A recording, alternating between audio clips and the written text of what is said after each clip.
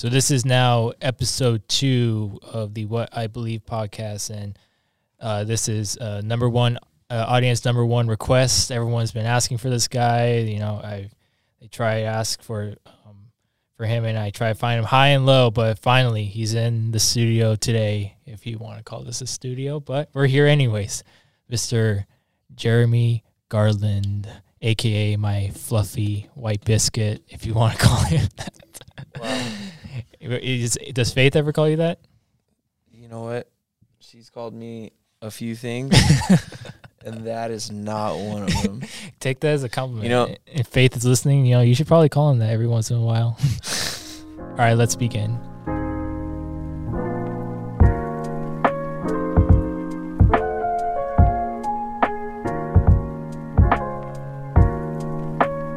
And now we are back, and I have Mr.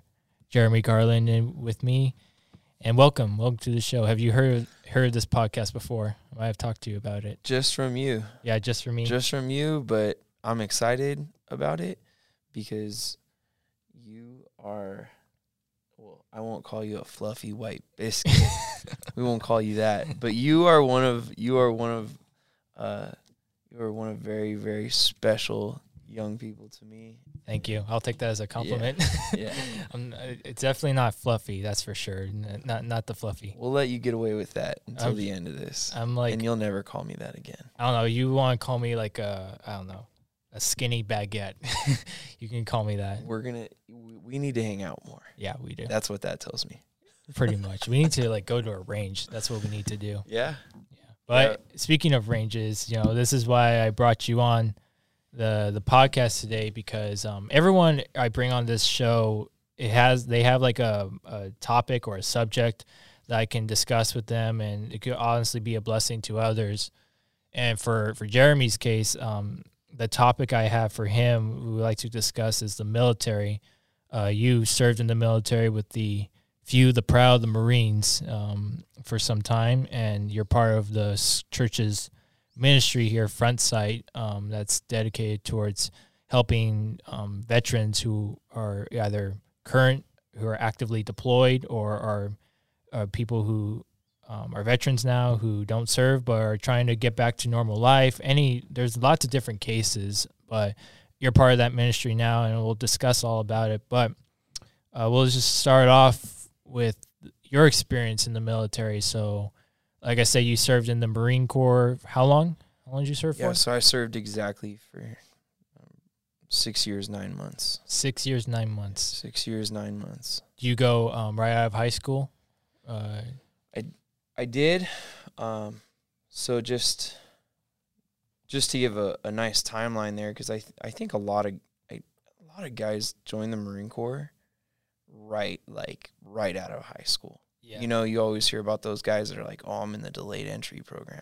Mm-hmm. So my experience is a little different, and I think it might be important, though, or it might be of value to dive into that a little bit. Mm-hmm. Just because a lot of kids that are in high school right now, and they're not kids, right? I mean, yeah, they don't feel like kids. Mm-hmm. You know, 16, 17, 18, I didn't feel like a kid. You know, I felt like I have to make some seriously, like, mature decisions, and I'm working with the tool set that I got. Yeah. Right. So when I was a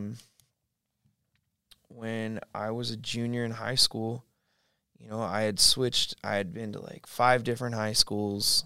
Like, high school was, looking back, like, high school was difficult, to say the least. Right. You know, I'd gotten to a point where, you know, my senior year, I was actually 18. And I don't know if it's still like this, but at 18, you can sign yourself out of class if you want. Like, nobody can really tell you what to do. Right. Mm-hmm. You write the schedule, you know, and that wasn't good for me, because I felt I had other priorities, you know. So anyway,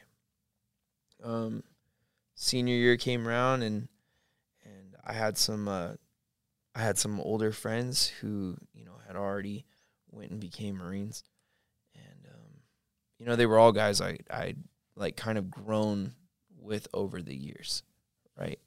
even though I was in all these different places. I felt like my life was all over the place. But, I started running. I started going down to the recruiting office, and I felt like I just linked up with, a down-to-earth guy, my recruiter, right? Yeah. The recruiter's always down-to-earth, isn't he?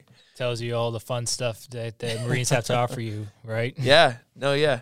And you know what? Most recruiters are good to go. Mm-hmm. Most of them are good to go, especially Marines.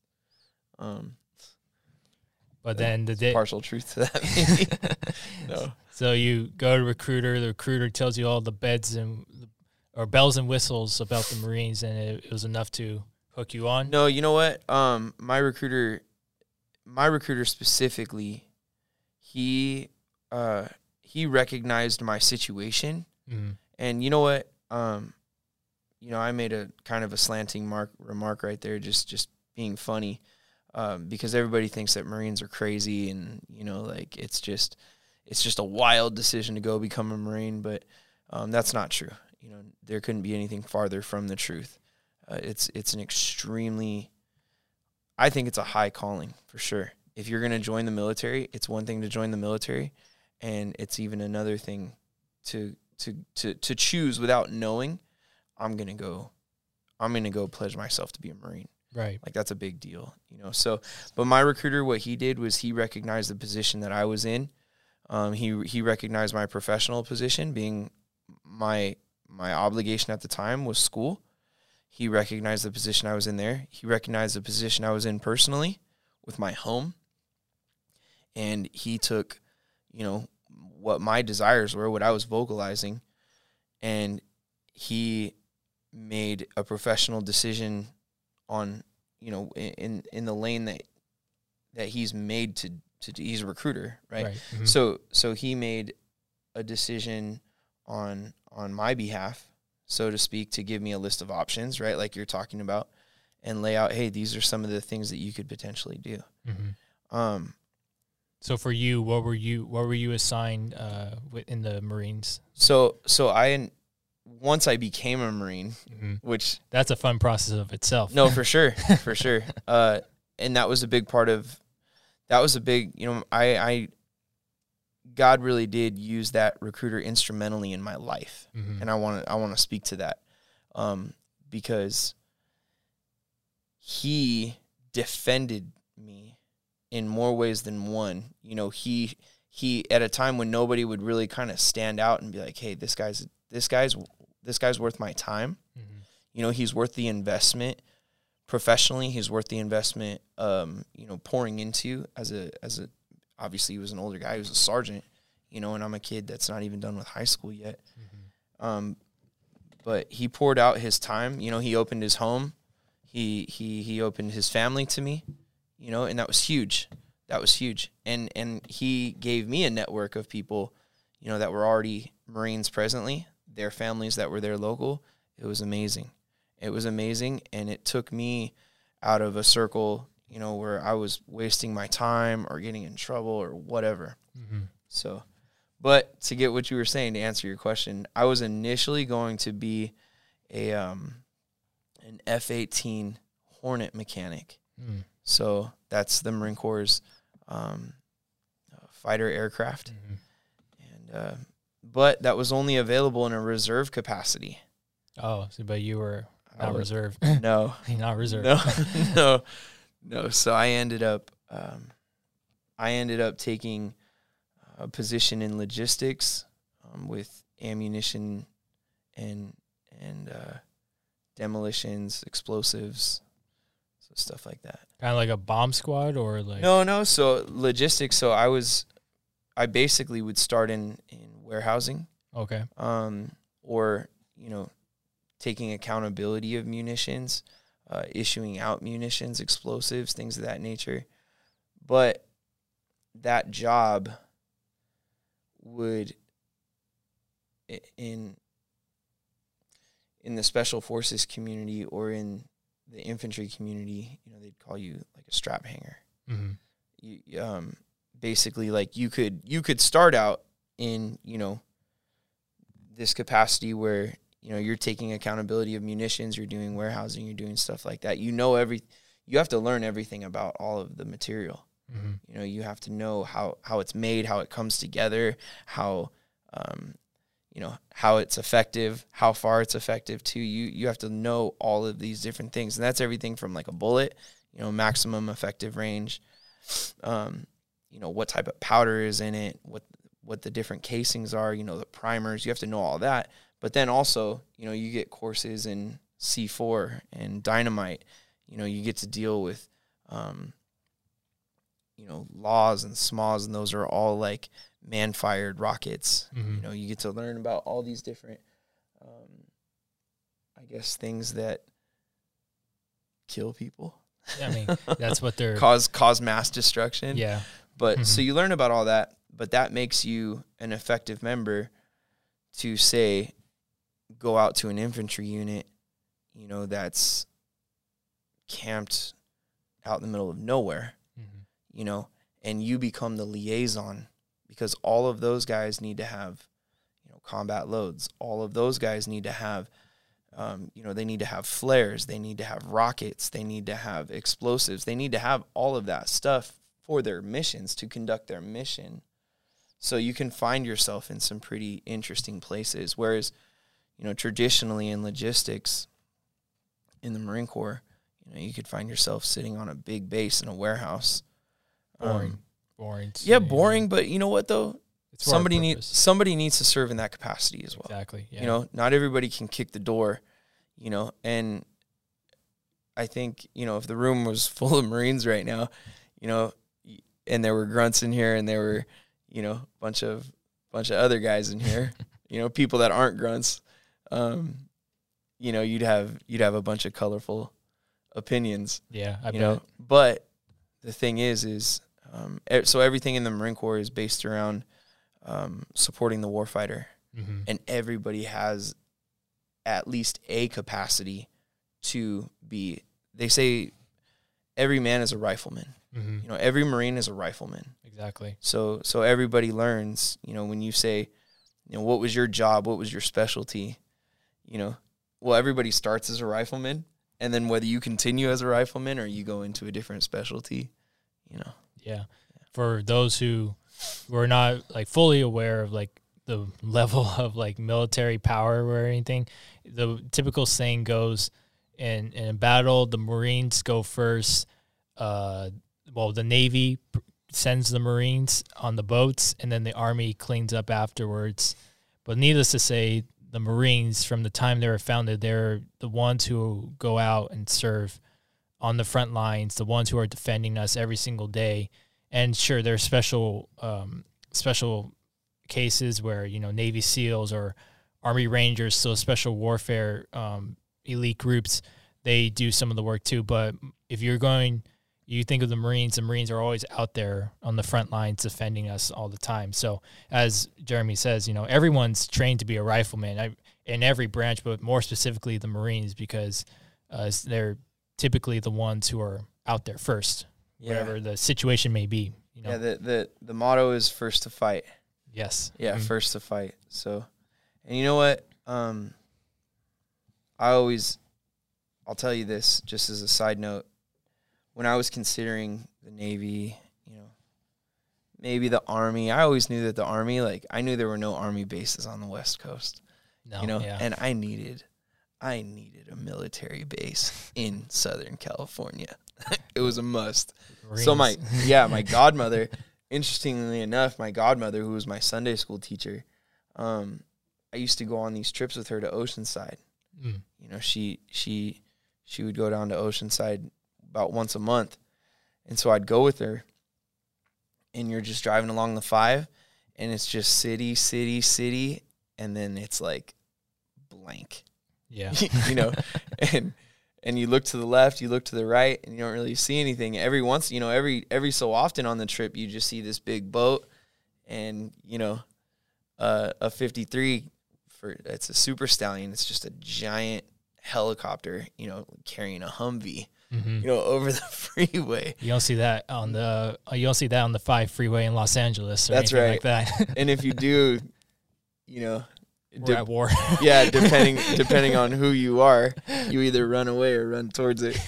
So I saw that, and I would see, the training areas and all that stuff once you get a little further south, and so I always knew the Marines were just kind of south of my doorstep. Yeah. Well, for you, that big Marine base is Camp Pendleton, and I've been there 3 times because I was part of NJROTC in high school, and we had this thing called we call it BLT, and that's not the sandwich for those of you thinking. No, BLT in our case stood for Basic Leadership Training. It was just kind of like this 1 week boot camp that we would have. It's not really intense. It's just for high schoolers, so nothing really, really hard about it. But we used to have them in Coronado. We spent a week out in Coronado for this basic leadership training. But the last 3 years of my high school, we went to Pendleton, and geez, that is a humongous base. Like, it is. I've never been from one side to the other. Like, there's just so much around. Happiest place on earth. I know, right? I mean, my favorite part going to Pendleton. Well, first we stayed in those huts. The Kwanzaa. And Camp Talega. That's where we stay at, Camp Talega, and those huts. Geez, those things, if you leave a window open at night, it freezes the whole thing. Yeah. It's literally, you're sleeping in a can. Yeah, half shelter on a piece of cement. Yeah, exactly. And then, but no, stayed in those. And my brother, when he went, he always likes to tell the story that the guys, you take showers and, you're doing military style, so there's no curtains for showers or anything. No, so, it's pretty quick, yeah. Yeah, that's the military for you. Yeah. But he always likes to say that one time when they were showering in the night, a Marine who was actually staying there came in and yelled at them and shut them all up and said, "You're being too much of a distraction," Yeah. But no, Pendleton is a humongous place. And honestly, my favorite part is where they train the Marines. They you're not going to give a Marine right off the bat like a gun and say shoot it, especially for certain weapons. What they have is airsoft weapons that they have simulators for. And what we did every year is a highlight of Pendleton. They literally have a Humvee sitting in the middle of a room with 360 cameras, Humvee with a 50 caliber machine gun mounted on top of it, just as if you were doing this in anywhere in Afghanistan or Iraq or whatever. And they put you in a simulator, they put you in the scenario in anywhere in the world. And you, as a team, you're supposed to go through the mission. It's practically a real life video game with airsoft weapons and everything. It was so much fun, having so much fun. And yeah, I'll leave it at that because I could say details about it. No, for sure. Yeah. The cool thing about, I think one of the big details, and what you're kind of getting into is training exposure. Yeah. And I love training. I remembered early on, nobody likes training. You know what I mean? You have to really be, and there is the guy who does like training is the guy who's looking forward to the mission. Yeah. He's looking to be built up. The guy who doesn't like training is the guy who's just trying to stay comfortable, stay warm, go through the motion. Yeah, go home for the weekend. And you know what? I know what it's like to be both of those guys. I know what it's like to be like, oh my God, I gotta spend a week in the field. That's nothing though. They'll go out and they do this all the time. Exactly. And you know what though? The Marine Corps is very good at trying to get the training to be harder than what it is that you may actually be exposed to, in a conflict environment, or in a combat environment. And that I love because it's a constantly evolving process. You have the war fighters that have gone before you. They've come back. They've come back with tactic. They've come back with understanding. And there really is a very present sense of urgency. Let's train the guys that are going to come after us. So you're talking about the sim, there's all kinds of things that take place. Now there's all kinds of specialized groups now that train for different environments. They train for different conflict. They train for urban warfare. They train for, they've gone even back into jungle warfare. They've done all these different things, and I think that's awesome because typically, you look at, even if you've seen, maybe one of your buddies in high school, you see the before and after, and the after is always this carved, like professional, sharp, Definitely not the person who came. The person who goes into that is the civilian, but they come out the soldier. Yeah, 13 trooper. Yeah, not soldiers. Trooper. Marines are not soldiers. Marines are troopers. Put that on a sticker. Yeah. There's a difference. No. But the warfighter in general. Yeah. Guys that go to the Army, guys that go to the Navy, guys that go to the Air Force. There's something that you do see a result, or at least I hope you do. Mm-hmm. But the Marine Corps, having just a little bit of a longer training element to it, you get that young man or woman that comes back and they are Marines now. Mm-hmm. And I'll just mention one last thing about training, and just at a very basic fundamental level, you show up when training starts. After a certain training day, you're issued a rifle. Mm-hmm. You're issued a rifle. You don't have rounds with it. It's nothing like that. But you get given the basics, and it's just a rifle and a sling. Mm-hmm. And once you have that rifle is maintained in your possession all the time. And you take it back to the squad bay, you march with it, you go everywhere with it. You begin to learn the intimate details of it. You learn the serial number, it being your rifle and you spending time with it. You learn, this is where it's scratched. This is where the pain is fading. The rifle takes, this clip needs to pop this way in order to get the upper receiver separated from the lower receiver. Mm-hmm. This is what the trigger feels like. This is where the last recruit didn't clean it, or the last Marine that was using it, he didn't clean it here, Now it's your responsibility. This is how you punch the bore. This is how so you learn the ins and outs of this tool. Mm-hmm. I mean, you're not out putting rounds downrange, but it's interesting because the first part of the first part of Marine Corps boot camp is spent with this rifle. You're walking around with it. You're getting punished with it. You're getting in the dirt with it. You're cleaning it. You're sleeping next to it. Mm-hmm. You're doing all this stuff. You're locking it up in the armory, and then when you go to pull it back out, bam, you're looking at the serial number. You're constantly identifying with this tool. And then during the second phase, you go up to what is called Edson Range, where I used to work. That was one of my last duty stations. You go up to Edison Range, and you begin to do what we call snapping in. You begin to point. You begin to use the sight. You begin to learn the basic position, the basic firing position. And then the progression of that is then you're given rounds. And then you're put on the range. Mm-hmm. And then you're taught, this is a shot at 100 yards.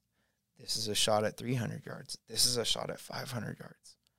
These are the safety parameters now. This tool that you've had for a month and a half already, now we've engaged another piece to it, and now it can give and take life, And really at that point, other than your drill instructors, this is when you begin to encounter the first Marines. Mm-hmm. So that's my rant on rifles training. And training. For you, you take that training with you, and you go where the Marines send you. Where did you spend some of your time during your 6 years and 9 months? Sure. So I entered Marine Corps boot camp October 2005, and by, I want to say late August, September 2006, I was deployed to the Al-Anbar province in Iraq. Mm-hmm. So going into what would be a winter deployment. Deployments are 6 months. So my first deployment, I spent going all over the AO, the area of operation, Mm-hmm. supplying the entire AO, various bases, various forward operating bases, combat outposts, just supplying different points, Mm-hmm. and just being told, hey, here's what you're going to be taking. This is where you're going to be going. Make sure it gets there. Yeah. And I'm a 20-year-old kid, Well, 20-year-old young man, carrying hundreds of thousands of pounds of net explosive weight, mm-hmm. Across a desert, across the country that, yeah.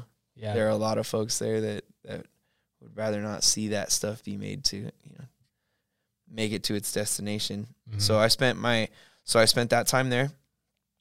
And then I came home. I don't know, May time, but whatever that 6 month period is, May or so, March or so. And then 8 months lapsed, went back again. But that time I went back to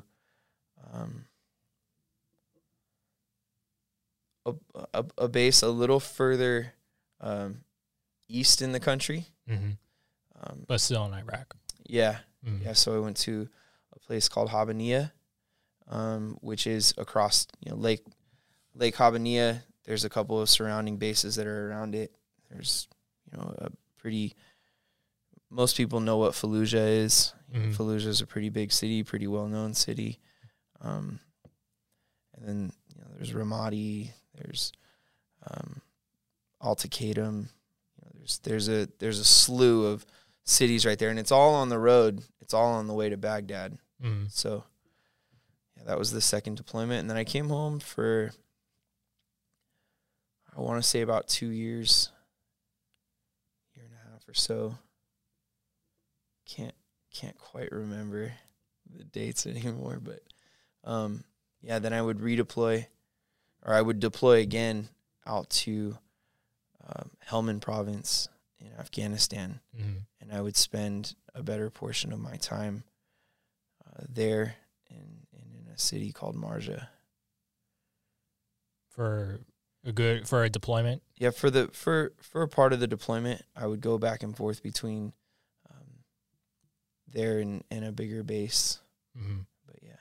Did you, so with what your job was, you're supplying the ammunition, for whatever weapon it may be, your job was to supply it. So with that job, did you see a lot of action? In the first two deployments, the first deployment was like a partial combat deployment. Mm-hmm. I spent a lot of time on the road. So that first deployment that I had told you about when we did the winter deployment, in December, 2006, I was on my way out to the Jordanian border, near the Jordanian border, and the front, we took an IED blast to the front right side of the truck. So a lot of IEDs, small arms fire, stuff like that. Mm-hmm. Not too long after that, I would go out to a place called Haditha Dam, and upon just at the supply point, I'm like right outside the gate, the truck right behind me would blow up because it cut the corner, Mm-hmm. And went into the dirt.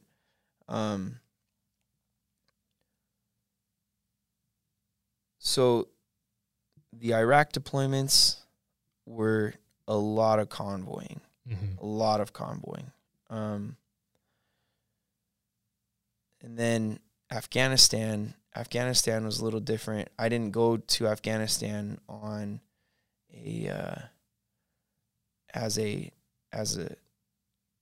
I didn't go to Afghanistan in a logistics in a logistical role.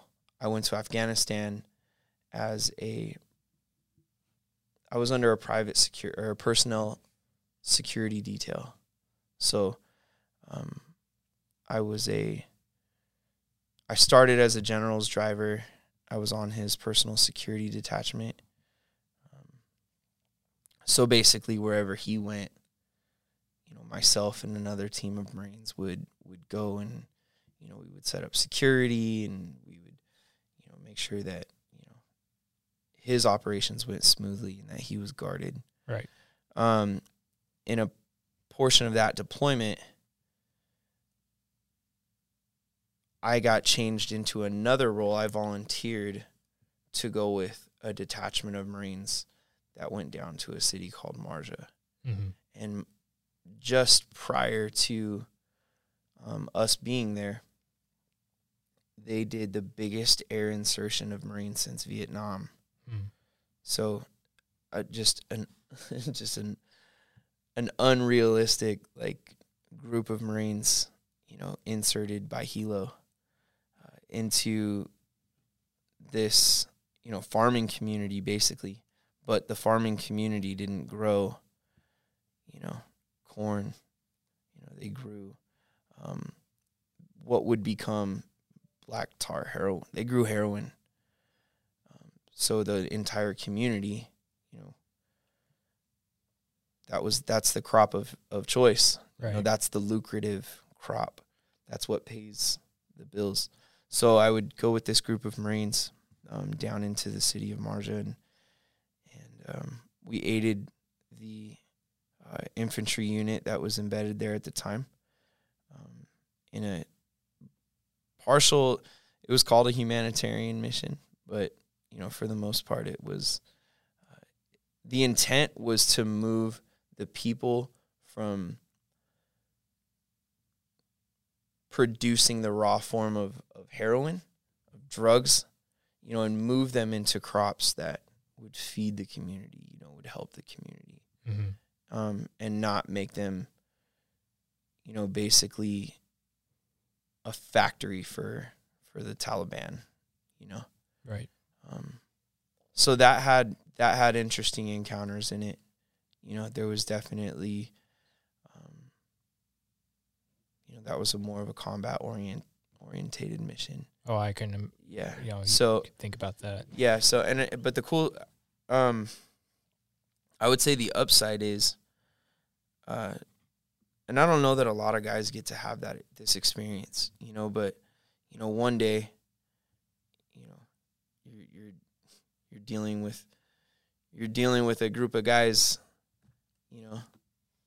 that are looking for you with AKs and a PKM, and the next day, I'm dealing with, a child that has leukemia. Mm-hmm. So you have these super highs and super lows, and it's, asking what was the action like? You get some guys that just fight every day.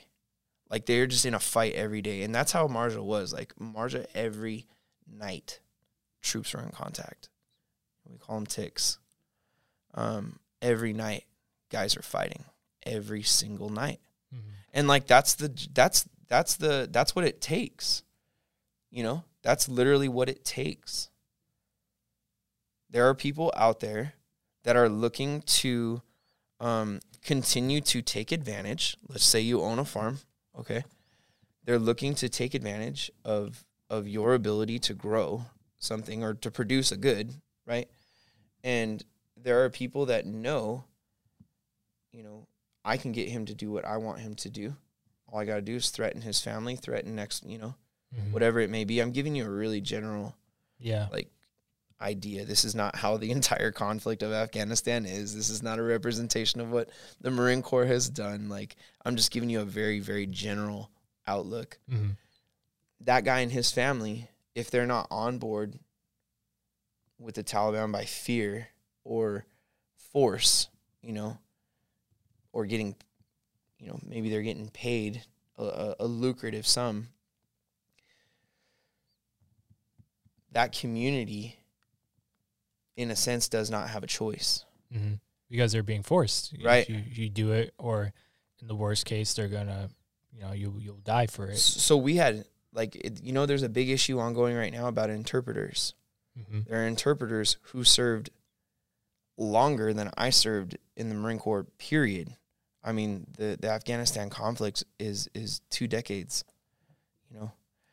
There are interpreters in that country right now that have served a decade, or half decade, but they served every day out on mission, and their knowledge of what is going on in the local area is so much greater than even, most of the commanders that would come on deck, most of the people who are creating the strategy. And those people right now are having a difficult time because they can't come.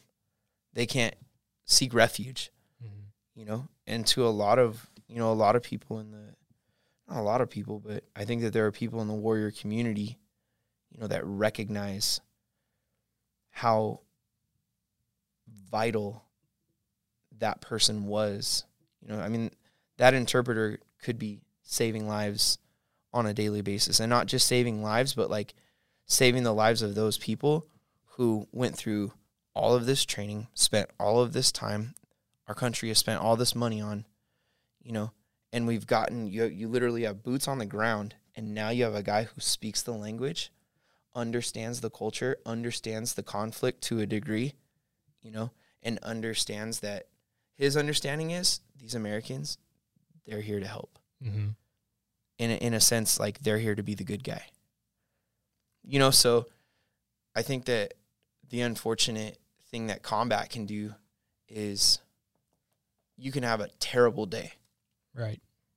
You can have a straight up terrible day, and it can start at 07. Anytime in the day. Yeah. Anytime. So your day can get going sideways all kinds of early, and I think guys can go home with that, and all they come away with is like this distrust and this like hatred, towards the enemy. Mm-hmm. And maybe it even gets to the point where it's like it's a certain type of people, depending on the conflict. Well, going with that does actually, you tie this to my next question. For those who come back from the military, even the issue of like PTSD and trauma and everything like that, it's nothing new.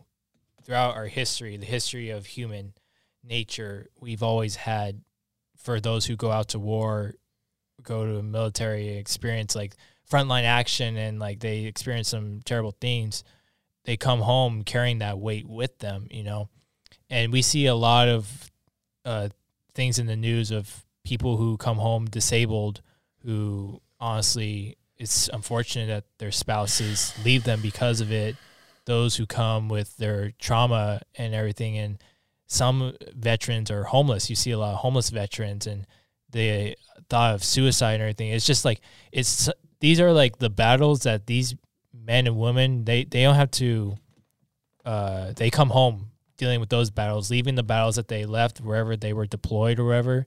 They have to come home and face these battles. So like, if with this question, I want to ask you, like how important does getting a relationship with the Lord counter that trauma or whatever they have to deal with?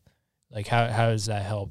Did it help you in any way? Like, were you saved when you went to the Marines, and then afterwards? Like, give us your take on that. Yeah. It is a big question. Yeah. It's a big question for a lot of veterans. I think coming off of that last comment too, that was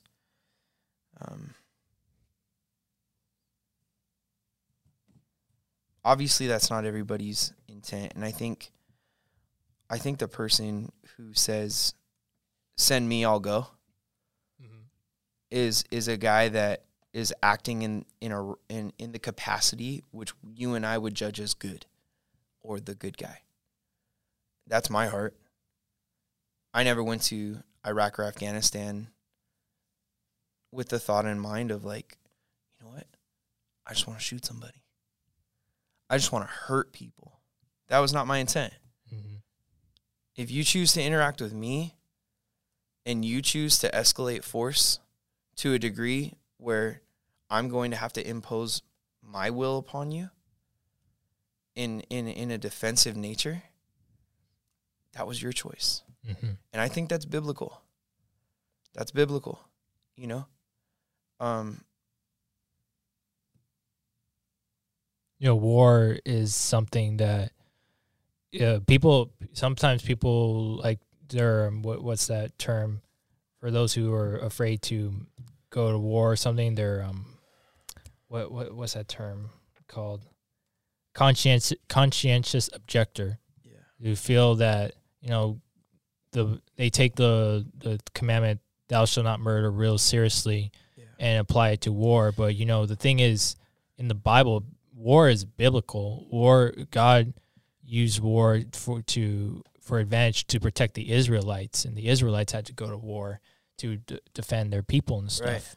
I think there's a big like let's sit on that real quick before we answer your next question, because I want to lead off with this little piece of scripture on that next part. Yeah. But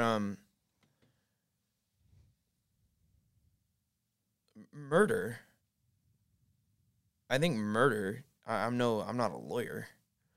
But murder is it's preconceived. You've thought of it. It's conceived. Mm-hmm. You have a lot of times there are the degrees of murder, and maybe sometimes people are charged with murder when they've done things that they didn't mean to. Like, I didn't mean to kill you, even though I drove drunk in my car and crashed into you and killed your whole family. I didn't mean to commit that murder. That's still an act of murder, right? But as you trace back like that chain of custody of like choices, you can see how that leads up. Mm-hmm. But now, and I will say something, you can be charged with murder. Just because you and I are in Iraq or we are in Afghanistan, and we have been, there's been a warning order published, which is basically assigned you to a mission, right? It is, you have set your face towards a mission. Just because you are out on that mission and you have rounds and you have a rifle and you have the means to take life does not mean that you and I will not be held accountable for discharging that weapon or taking life or hurting somebody. No. Yeah, people should not get it confused. And there, especially in the conflict, especially in the OIF and OEF, the Operation Iraqi Freedom, Operation Enduring Freedom, especially in these conflicts, because these conflicts are not uniformed soldiers. It is not a uniformed army versus a uniformed army. Very different. Very much so what's the word I'm looking for? It's unconventional warfare. Mm-hmm. I have to find you doing something. It's much more like policing in a sense. Like a police officer has to find or has to kind of investigate to a degree to find out what's going on. And the officer only uses deadly force when it's to save his life or to preserve the life of others. That's very much so the same thing. So you can't call somebody who goes on a deployment, who goes to war, a murderer, and thou shalt not murder. Like if that is the context in which somebody is standing on and saying, I can't join the military because thou shalt not murder. No, murder is still very much so a choice, whether you're in the military or not. And being in the military, you have to exercise all of the gifts, all of the fruits of the Spirit in order to not only have a successful campaign, but to have a successful career. Love, joy, peace, patience, kindness, gentleness, faithfulness, self-control. If you have these things, not only are you an elitely equipped warfighter, but you are able to enter into combat effectively, and you're able to come out of it effectively. So to get to your question, I actually was just looking down on this.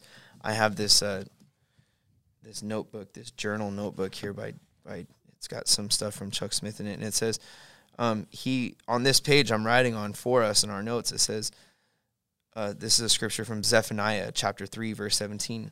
The Lord your God in your midst, the mighty one, will save. He will rejoice over you with gladness. He will quiet you with his love. He will rejoice over you with singing. Mm-hmm. And his note in that is, what a beautiful picture of God's kingdom and our relationship with God when we are in heaven. God in our midst, rejoicing over us, singing to us, and calming us in his love. That all may be very mushy in like the ears of a a hardened veteran, mm-hmm.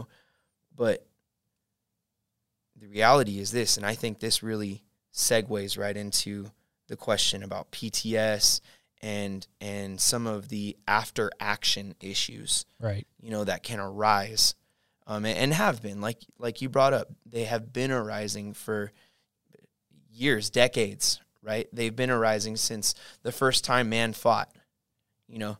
They were calling shell shock or what is the other term they would use? It's called I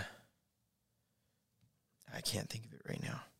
They would fatigue, like war fatigue, mm-hmm. Combat fatigue. Right. Yeah. So just these different things that would come up, and you guys don't have to go very far.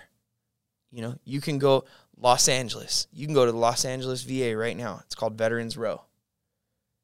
Anybody can go up there. You can drive by, and you can just see a string. You can see the camp right there. And a lot of those guys out there, those are homeless vets. And you know what's different between a homeless vet and a homeless person? A lot of the times, that homeless veteran, he's fine with it. Not that a homeless person isn't fine with being homeless. I'm not going to pretend like I can enter into the mind of the homeless community. Mm-hmm. But that homeless vet who's got his tent up, he's got his he might as well be forward. He might as well be deployed, living in the bush, Mm-hmm. And that is pretty much, that could be the norm for that person. Now, drugs and alcohol and all these other things that can enter into the situation. I'll say this, as far as PTS goes, and even guys with, traumatic brain injury,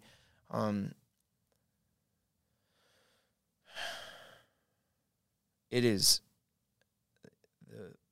the fight is thick, and it's nasty, and it's tedious. The conflict with PTS and TBI. I mean, the hospitals, they don't even know how to separate them. If you have residuals of a traumatic brain injury, or you have a traumatic brain injury period, it's immediately falling under that level of diagnosis is like the diagnosis of post-traumatic stress mm-hmm. of some kind, and I don't understand how all the diagnosing and everything works. And I don't understand how far, the depths of PTS, to the point where you can't even function, but you're just paralyzed with fear. I do know this, and this is exciting, because nobody wants to live that way. No. Yeah. I genuinely believe, when you have guys that, or let's just take man and woman, for instance, that are like, I need welfare. I need government assistance. I need somebody to pay the bill. When you have a person in that position, I need somebody to guard me. I'm not safe. You know what I mean? That's really what we're getting down to the brass of. I'm not safe. Mm-hmm. I don't feel safe. I don't feel like I can protect myself. A sense of vulnerability. Right. But a vulnerability that has no, like, you and I can be vulnerable, but I can be vulnerable because I know who goes before me, and I know who stands with me, and I know that I fall into the arms of the everlasting God, and I trust that. And that's not boasting. I believe that to be factually true, just as I know factually that, you know, I'm driving along one day and the road exploded in front of me. That happened. You know, I've taken, and you know what? I've taken small arms fire. You know, I've been in those situations. Just as live as those are, I know that my God is for us. And, you know, those times of combat, those times of physical conflict, being engaged with the enemy or being engaged, period. You know, you're exercising all of this training, you know what I mean? You're in a firefight.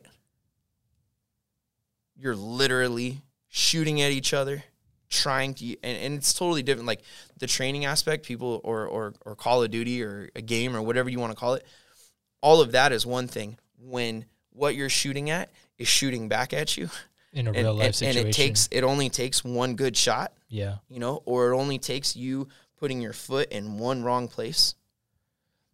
The stakes are really high, right? Mm-hmm.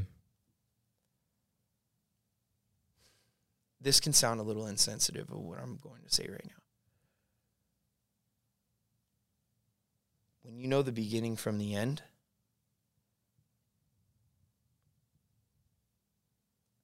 it really makes you think about, how am I using my time right now?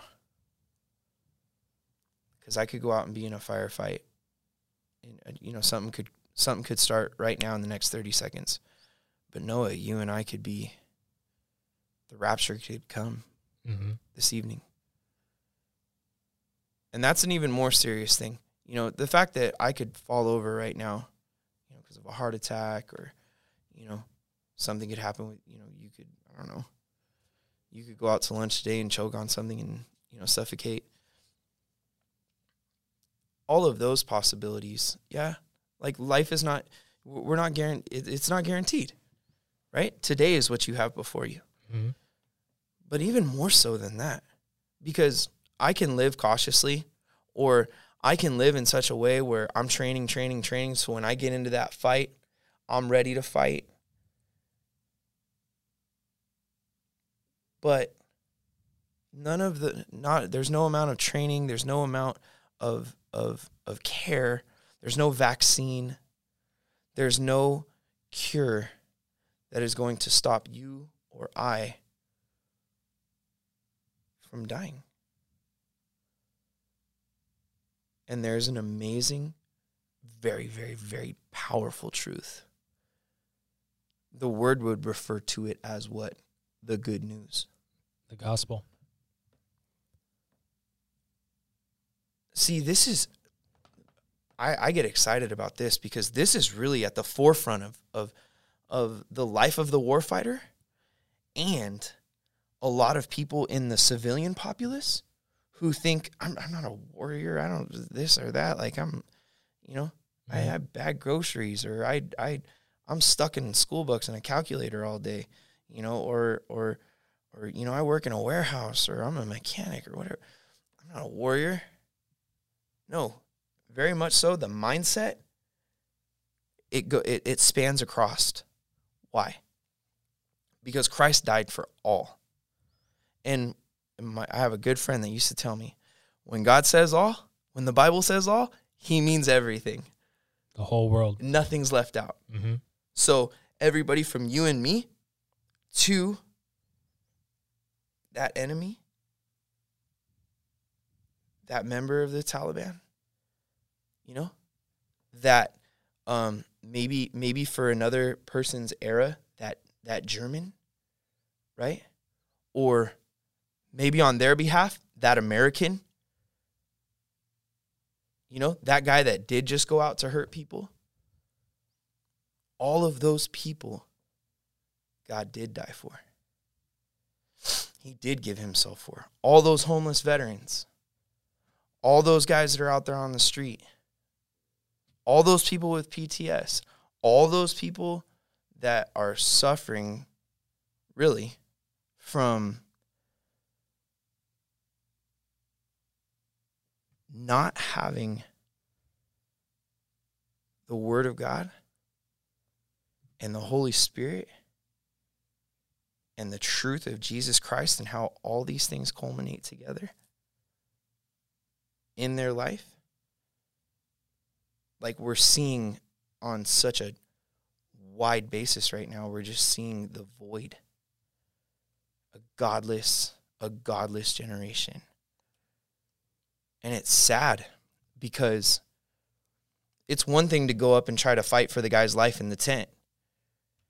But it's another thing to try to speak to the young man who's 17 and looking at the rest of his life and being like, what am I going to do? Mm-hmm. I've got to make a decision. You know what? The only decision that young man has to make and the only decision that man living in the tent has to make are the decision to come before the foot of the cross. And it's the decision you and I have to make on a daily basis. It doesn't change. I love how in the Bible it talks about pleasing the officer that enlisted you. Like a good soldier, right? Mm-hmm. Or the time that Jesus really edifies the action of the centurion. You know, I haven't seen greater faith in this in all of Israel. You know, because the centurion says, you say the word. You say the word. Because I know that if I say the word, I can tell them to come and they come, to go and they'll go. You know, but you say the word. You don't have to come with me. You don't have to spend your time physically coming with me to issue this healing. You say the word and it's done. And Jesus marveled. You know, mm-hmm. Everyone can have that mind. Everyone can have that heart and know that our God is a warrior. He is a warrior. He's always present with us, no matter what the situation may be. And I like what you're saying is just, you know, the Lord is has the ultimate power. He controls everything that we do, the experiences that we go through, the things that we see in the military case, the missions that you go on. He's ever present with you, you know, wherever you're at. And in your case, those experiences that you had, the Lord was there to protect you, to make sure that you and your men were safe. And, you know, you can just imagine for those listening, like what it was like in that situation. But, you know, like Jeremy said, you can just imagine it. But when you're actually there, it's like a matter of life and death. But with the Lord always being there, being constantly present in your life, he's there to protect you in those situations. And, you know, in the military's case and in wartime, not everyone comes back safely. Everyone, when the Lord calls you home, he calls you home. But as Jeremy said, and is what I really want to hammer on, what are you doing with your time now? Whether you are in the military or you're, like Jeremy said, you're the 17-year-old kid who's in high school, wherever, or whatever. What are you doing with your time now? How is the Lord even present in your life? And even if he is, have you backslidden from it? What does the Lord mean to you personally? Because what we have now is what we have. We can't take any of the materials that you have in your life. The only thing you can take is yourself to heaven or hell. It's a personal decision that you yourself have to make. It's something you have to be aware of. And we believe in the rapture of the church. It will happen one day, whether it's in our generation or the next generation. It's going to happen, and we have to be prepared for it. You know, because the Lord will come like a thief in the night and will snatch his church. He'll take his church up to heaven, and we have to be ready for that moment constantly, every day. I want to say this because I think that this ties into a lot of, you know, you've asked me about experience and you know, coming into the Marine Corps and what I did and deployments. We've talked a little bit about training. and this can lead into the front sight conversation a little bit, but I think this is vitally important. You do not need to be enlisted into the armed services to be a war fighter, to be a warrior. You do not need to be that. And I'll say, scripturally, it comes up in Ephesians chapter 6, where it talks about putting on the full armor of God. Now, to some people, they can think, oh, that's just a literal statement, put on the helmet of righteousness, the belt of righteousness, helmet of salvation, but those are not figurative things, because when you enter into the conflict daily, spiritual conflict, which is, look, let's get this out of the way. Like, the spiritual war is far more fierce than any physical any physical measure of combat. Why? Because physical combat ends, and you're either a casualty or you're not. And usually the one who's not a casualty, ends up the quote unquote victor. But spiritual war, physically you can go out and guys will say, oh, this deployment was terrible. Like I said, they fought every day. But that's still only, even if you fought and it was just 6 months, or if you fought every day and it was just a year. Spiritually, the fight is on from the moment you come out of the womb till the day you die. And really, if we're being honest, the war has been going on since the garden. Yeah. And it will continue until the new earth. Right? So that war itself, that is a giant campaign. All led by one enemy, One person leads it all. The devil and his followers is the literal spiritual warfare that, like he said, you come through daily, every day. It's important that you take these terms of the armor of God as an idea of your mindset and your acts as a person, because the enemy puts things in your life, whether it's in your head or physically. He puts these things in your life to make your faith stumble. And when you do that, the spiritual warfare that goes on inside your head, whether you choose to act on a temptation or not, or anything like that, that is something that the enemy will always constantly plant in your life. So let's give a terminal learning objective here. The end result for picking up your Bible, the word would say, what is the value of hiding the word in your heart? And what does that mean? Hiding the word in my heart. That means knowing it. That means being able to call it to recollection. Jesus uses 3 different parts of the book of Deuteronomy while he's out in the desert and being tempted. He wasn't like, oh, hold up, saying real quick, let me go check my iPhone. Let me pull up my Bible app. I left my Bible over on the other side of the rock over there. I'll be right back. No. He brings it forth. It's ready. It's at the tip of his tongue. It's that double-edged sword.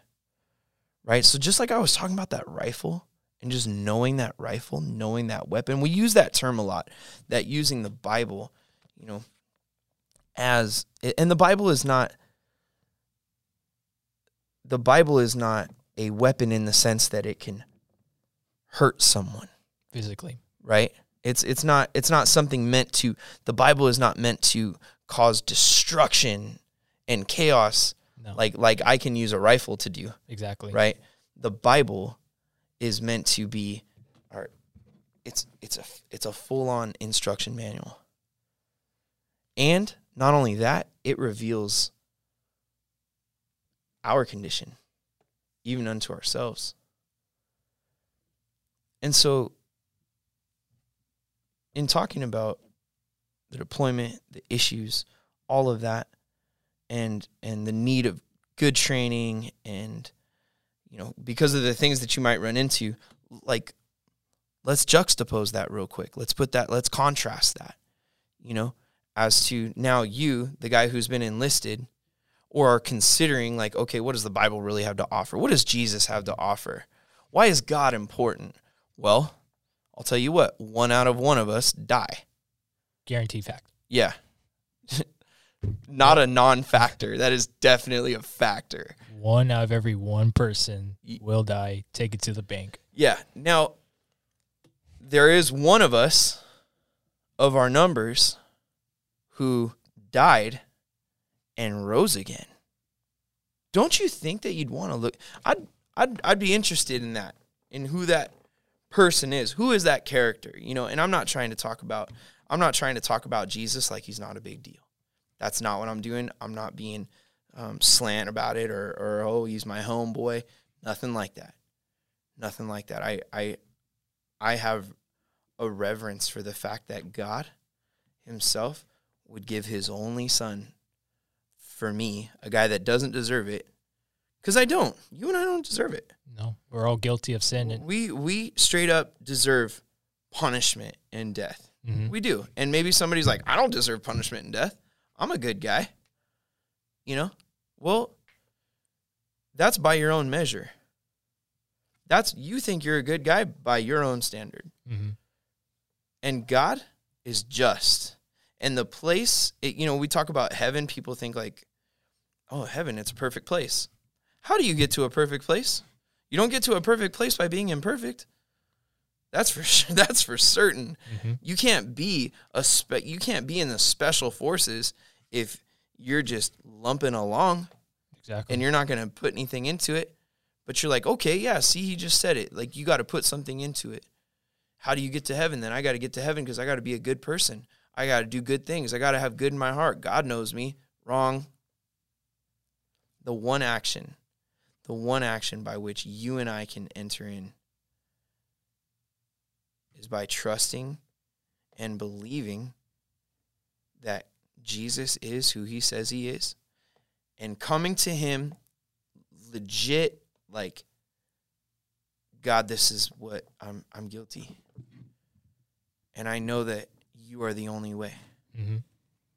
And that really wraps up a lot of what the issues with the guys on the street, the guys with the PTS. Look, just because you don't die in a mansion doesn't mean that, or in a nice bed, you die on the side of the street in a tent. That doesn't mean that you're not going to heaven. That doesn't mean that God doesn't love you. Mm-hmm. The person who dies in the mansion compared to like you said, the person who dies in the tent, what's ultimately the deciding factor is where their soul is at. Right. Where's your heart at? Mm-hmm. Do you have, Noah, I wish we had a better relationship. I wish we hung out more. You know what I mean? I wish we did. Why? Because that would make you and I closer.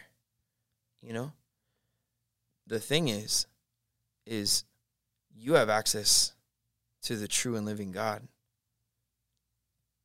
anytime. And thank God you do, because in history, it wasn't always like that. Mm-hmm. And in this dispensation of grace that we live in, this time where God did give his only begotten son, he did give his only son. His son did pay the price of the wages of our sin, so that we wouldn't have to, but that we could believe on him.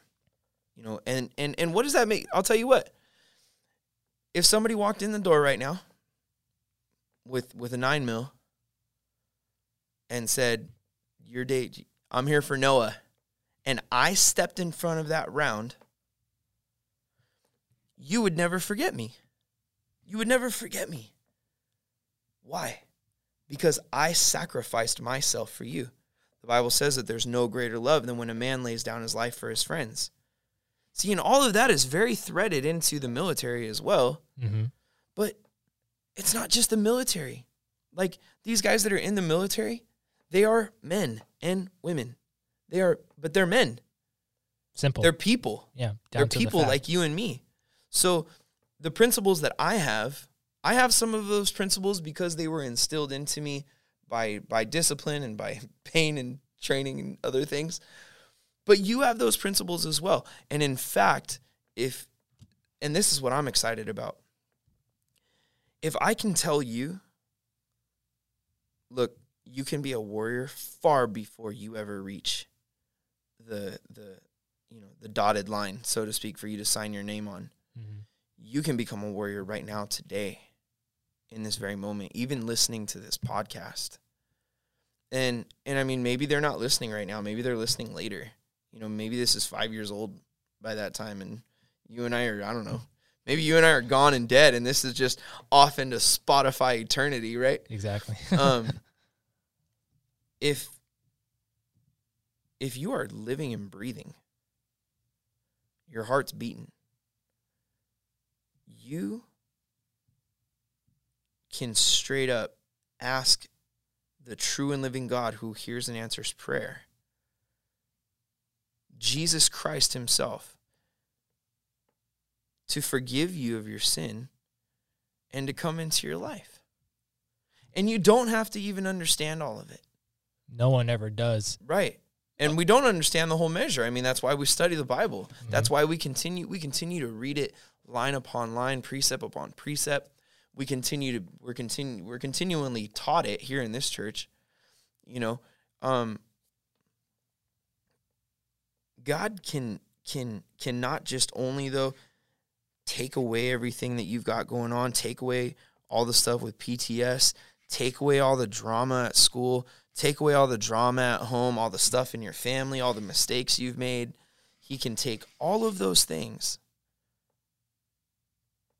and he can wipe them away clean. What's the Bible say? That if you would confess your sin, that he is faithful and just to forgive you, and not just forgive you of your sin, but to cleanse away to wash you clean. Remember it no more. Right. Fresh new start. So it's not just like, oh, forgive me for what I did. Like it's a game changer. Mm-hmm.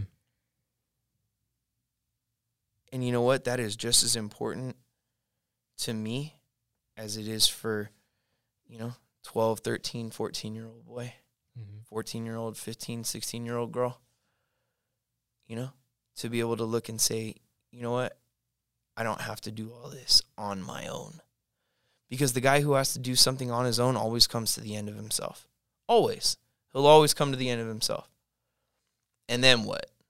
You run out of options. Oh, you got to pick yourself up. You got to dust yourself off. You got to do this and that. Mm-hmm. What if you didn't have to do that? And what if you could forego all of the time wasted, all of the heartache, all of the failure?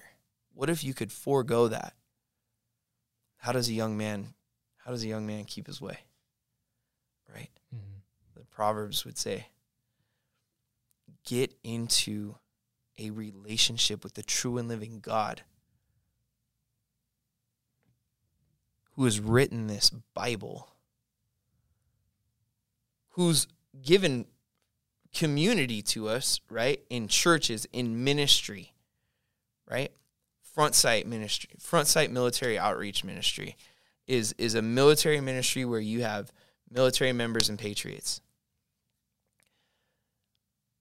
There are guys that may not step up into a church because they have a preconceived notion of what they might find in a church. Oh, they'll judge me. Oh, they'll do this. I don't fit in. They're just, there's a number of reasons. They don't understand me. All these different things. I'm too jacked up to go there. I'll get struck by lightning. I don't know. Maybe that's an old school, feeling. It's not very realistic that you get struck by lightning going to church. But no, you have a better chance of winning the lotto. Yeah. If people thought that they were going to win the lotto by coming to church, they'd be flooding in. And the truest thing is, the crazy thing is you would find more treasure than the lotto could ever give you. Well, you by won coming the lotto. Here. You win the lotto. Yeah, you win it. But either you come in as a sinner or you come in as a believer. You already are going to win the lotto by the Holy Spirit convicting you, or you just won it because what's better than eternal life, you know? Yeah. You know? Yeah. Yeah. And when you live, and this is what makes the warfighter elite. When you live, you know, bro, you can't kill me. You cannot kill me. You can do whatever you want to this body, but this body is like, you know, it used to be a high-speed machine. Now it's like it's getting to be fluffy biscuit. falling apart, overcooked, you know, left out, little stale, you know, no. But the Bible's taught me, and Jesus has promised me that I'm going to live forever. What I do here, it makes a difference. And Front Sight is that ministry that brings this message to those who, like you said, are timid or like are unsure of themselves to want to come into the church and to experience it. Yeah, we call it the underlying phrase for Front Sight is the broken redeemed, and it's one of the verses that you find on there is 2 Chronicles 7:14. You know, if my people who are called by my name will humble themselves, will pray, seek my face, and turn from their wicked ways, I'll hear from heaven. You know, I'll forgive them of their sin, and I'll heal their land. I probably just jacked that up real good. No, you got that right on the point. Because I know that verse too, because that is like a verse that I think I did a Devo. Yeah, I did a devotion on my own on my Instagram where I talked on this verse, and at the time that was during the election when we got a new president and stuff, and just, you know, our nation being in such chaos, as you can see. This is probably one of the nicest ways to say what our nation is right now. It's in a chaotic state of division and stuff. But that verse that you just said, you know, how simple does that sound? All you have to do is just turn from your wicked ways, seek the Lord, pray to him, and he will provide the things that are necessary for us to survive. How simple of a verse that is, yet our nation, it seems too simple, right? But our nation makes it so complicated by not even listening to the message. Yeah, and they've turned. You know, I mean, what you and I are talking about right now, and what you and I are encouraging, you know, warriors, whether they be in the military or they are, you know, people that aren't, young people that aren't able to legally make that decision yet, or people that are just doing life, you know, I speak to that whole, you and I are speaking to that whole genre of people, you know, as human beings, right, with the potential to be warriors. And this is, the people that are making decisions right now, you know, they are in opposition because that actual verse says, if my people who are called by my name will humble themselves and pray and seek my face and turn from their wicked ways. That's an if, right? So that's if my people, I consider myself the people of God. I consider you and I to be people of the Lord who are called by his name. Why? Because I know it was him that did it. I know it was Jesus that even allows you and I to be having this podcast right now and to be speaking on this measure of truth, right? Will humble themselves and pray and seek my face and turn from their wicked ways. You know, there's a lot going on right there. You have to make the decision, and this is what I love, and I think that this is, again, just kind of progressing us in our conversation. To make the choice to pray, you have to do that. That's by measure of faith. I mean, crazy people go into a room, close it, and talk to themselves. Right? Talk to yourself in the street. Driving your car. Yeah, but you could make that distinction, and you could make a misinterpretation. like, oh, that guy's crazy. Why? Because he's talking to himself. No, in the word, when they say the word meditate, you know, the Jew would literally meditate. He would speak to himself, you know. Coming to that place of prayer, it's the point in the spiritual warfare and the spiritual warrior. It comes to that place of praying to ask God for help.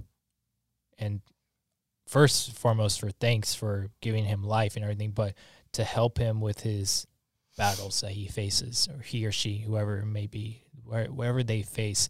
Prayer is that time to come to the Lord, ask for his help, his guidance. Just as a soldier goes to wherever, general, triage, Leader, needs help, needs aid, it's the same way as when we come to the Lord. Yeah, and let's take that a step deeper, because I think that this can be a misconception as well.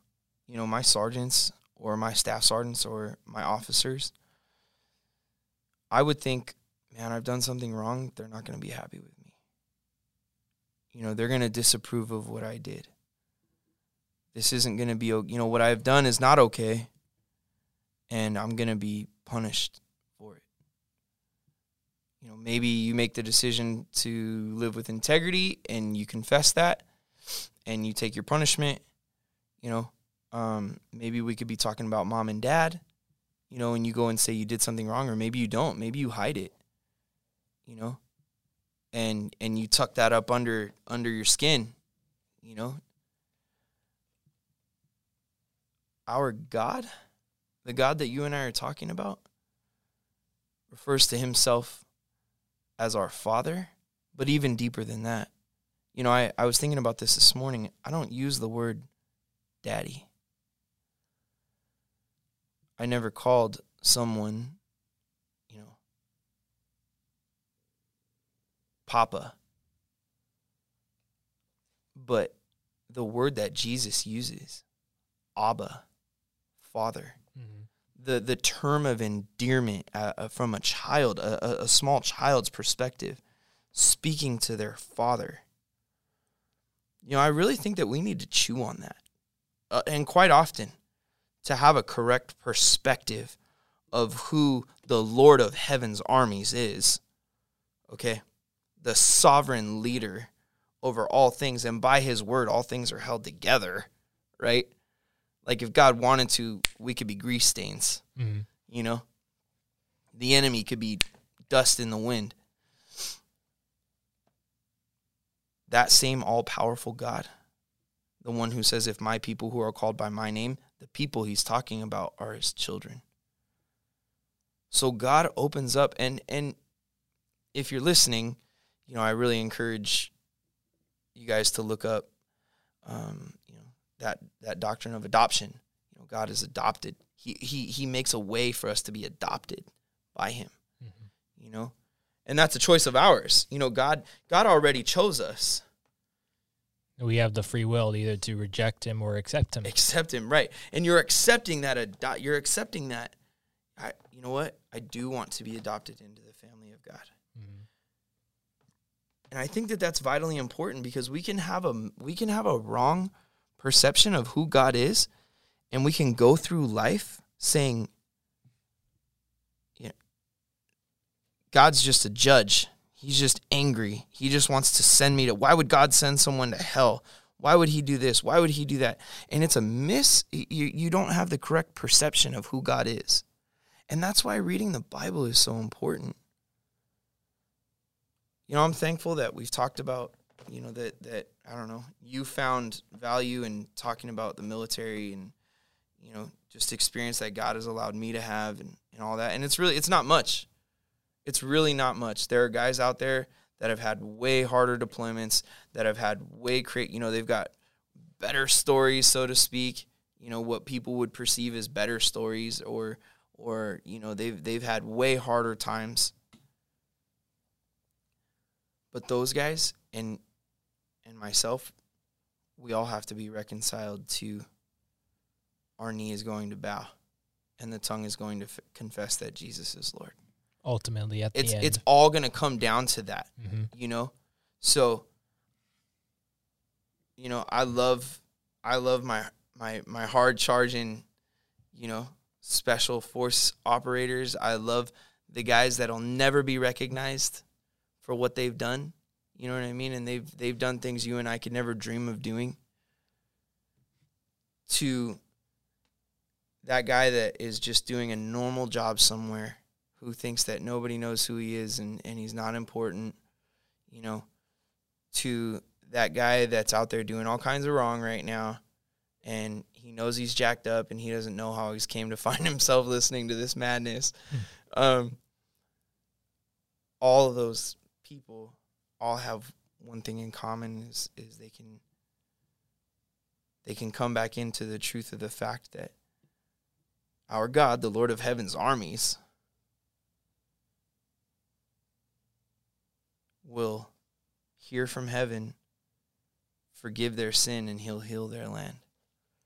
And one last thing I'll add, it's the God and his army is always by our side.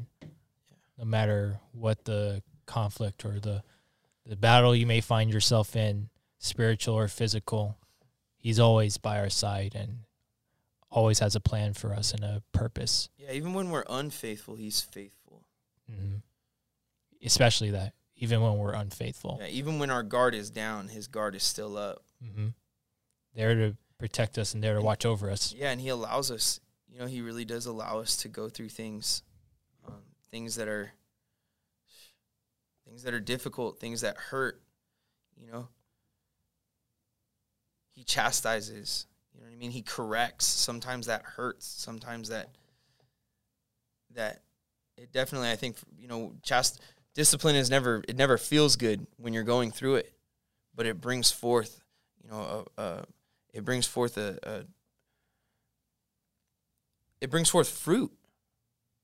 I was trying to put that in layman's terms, but the Bible would say that a measure of when you're going, any person that's going through discipline, in Hebrews it says they don't like it when they're going through it, but that season of discipline will bring forth good fruit. Mm-hmm. So I think all of that to come back, the Bible is full of we need to really take it seriously. I had to look up a manual as to how to use, somebody taught me how to use a rifle. I had to read a manual on the theory of marksmanship. And I used to teach that. And my recruits would always be, they're always looking through this data book. It was called a data book. Reaffirming that they know the firing positions, that they're utilizing those firing positions. Testing the wind, knowing how to read the flags for how the wind would change, so that they could make the click adjustment on how to get the round to move left or to move right. Right? They're always they're making sure that they know how to use their sights, to adjust for elevation for when you move further back from the target. The Bible, the Word, is that so much more. Because I'm teaching you how to use that rifle, you better know how to use that when we go to operate. Because that's going to, your ability to employ that is going to make the difference between life or death. And if the employment of that weapon, if you're able to use that weapon effectively and efficiently, and you don't have to really process it, but you've just trained so much that it's just an extension of you, then the discernment on that target, on is this person a target or are they not a target, all of that becomes much more clear. And this is what I was talking about with hiding the word in your heart. You know the data book, right? You know the information. Now it's on the edge of your tongue. You have ears to hear. You have eyes to see. And right? You have a tongue to confess. You have the ability. I mean, yeah, tongue to confess. You also have the ability to speak life to a situation. You have the ability to what? To encourage, to rebuke. You have the ability to correct. You have the ability to literally, what is a good word? You know what I mean? A good word heard, you know, in right season or under a certain circumstance. It gives life. And somebody that is absolutely ready to hear and needs life and is at the end of themselves, we rejoice over that. We rejoice when somebody comes to the Lord. Why? Because they were once blind, now they see. They were dead in trespasses, and now they're alive in Jesus. And God is he's proving himself to be faithful and to be just and to be merciful and to be gracious as he continues to save these people and adds them, you know, into our numbers. Mm-hmm.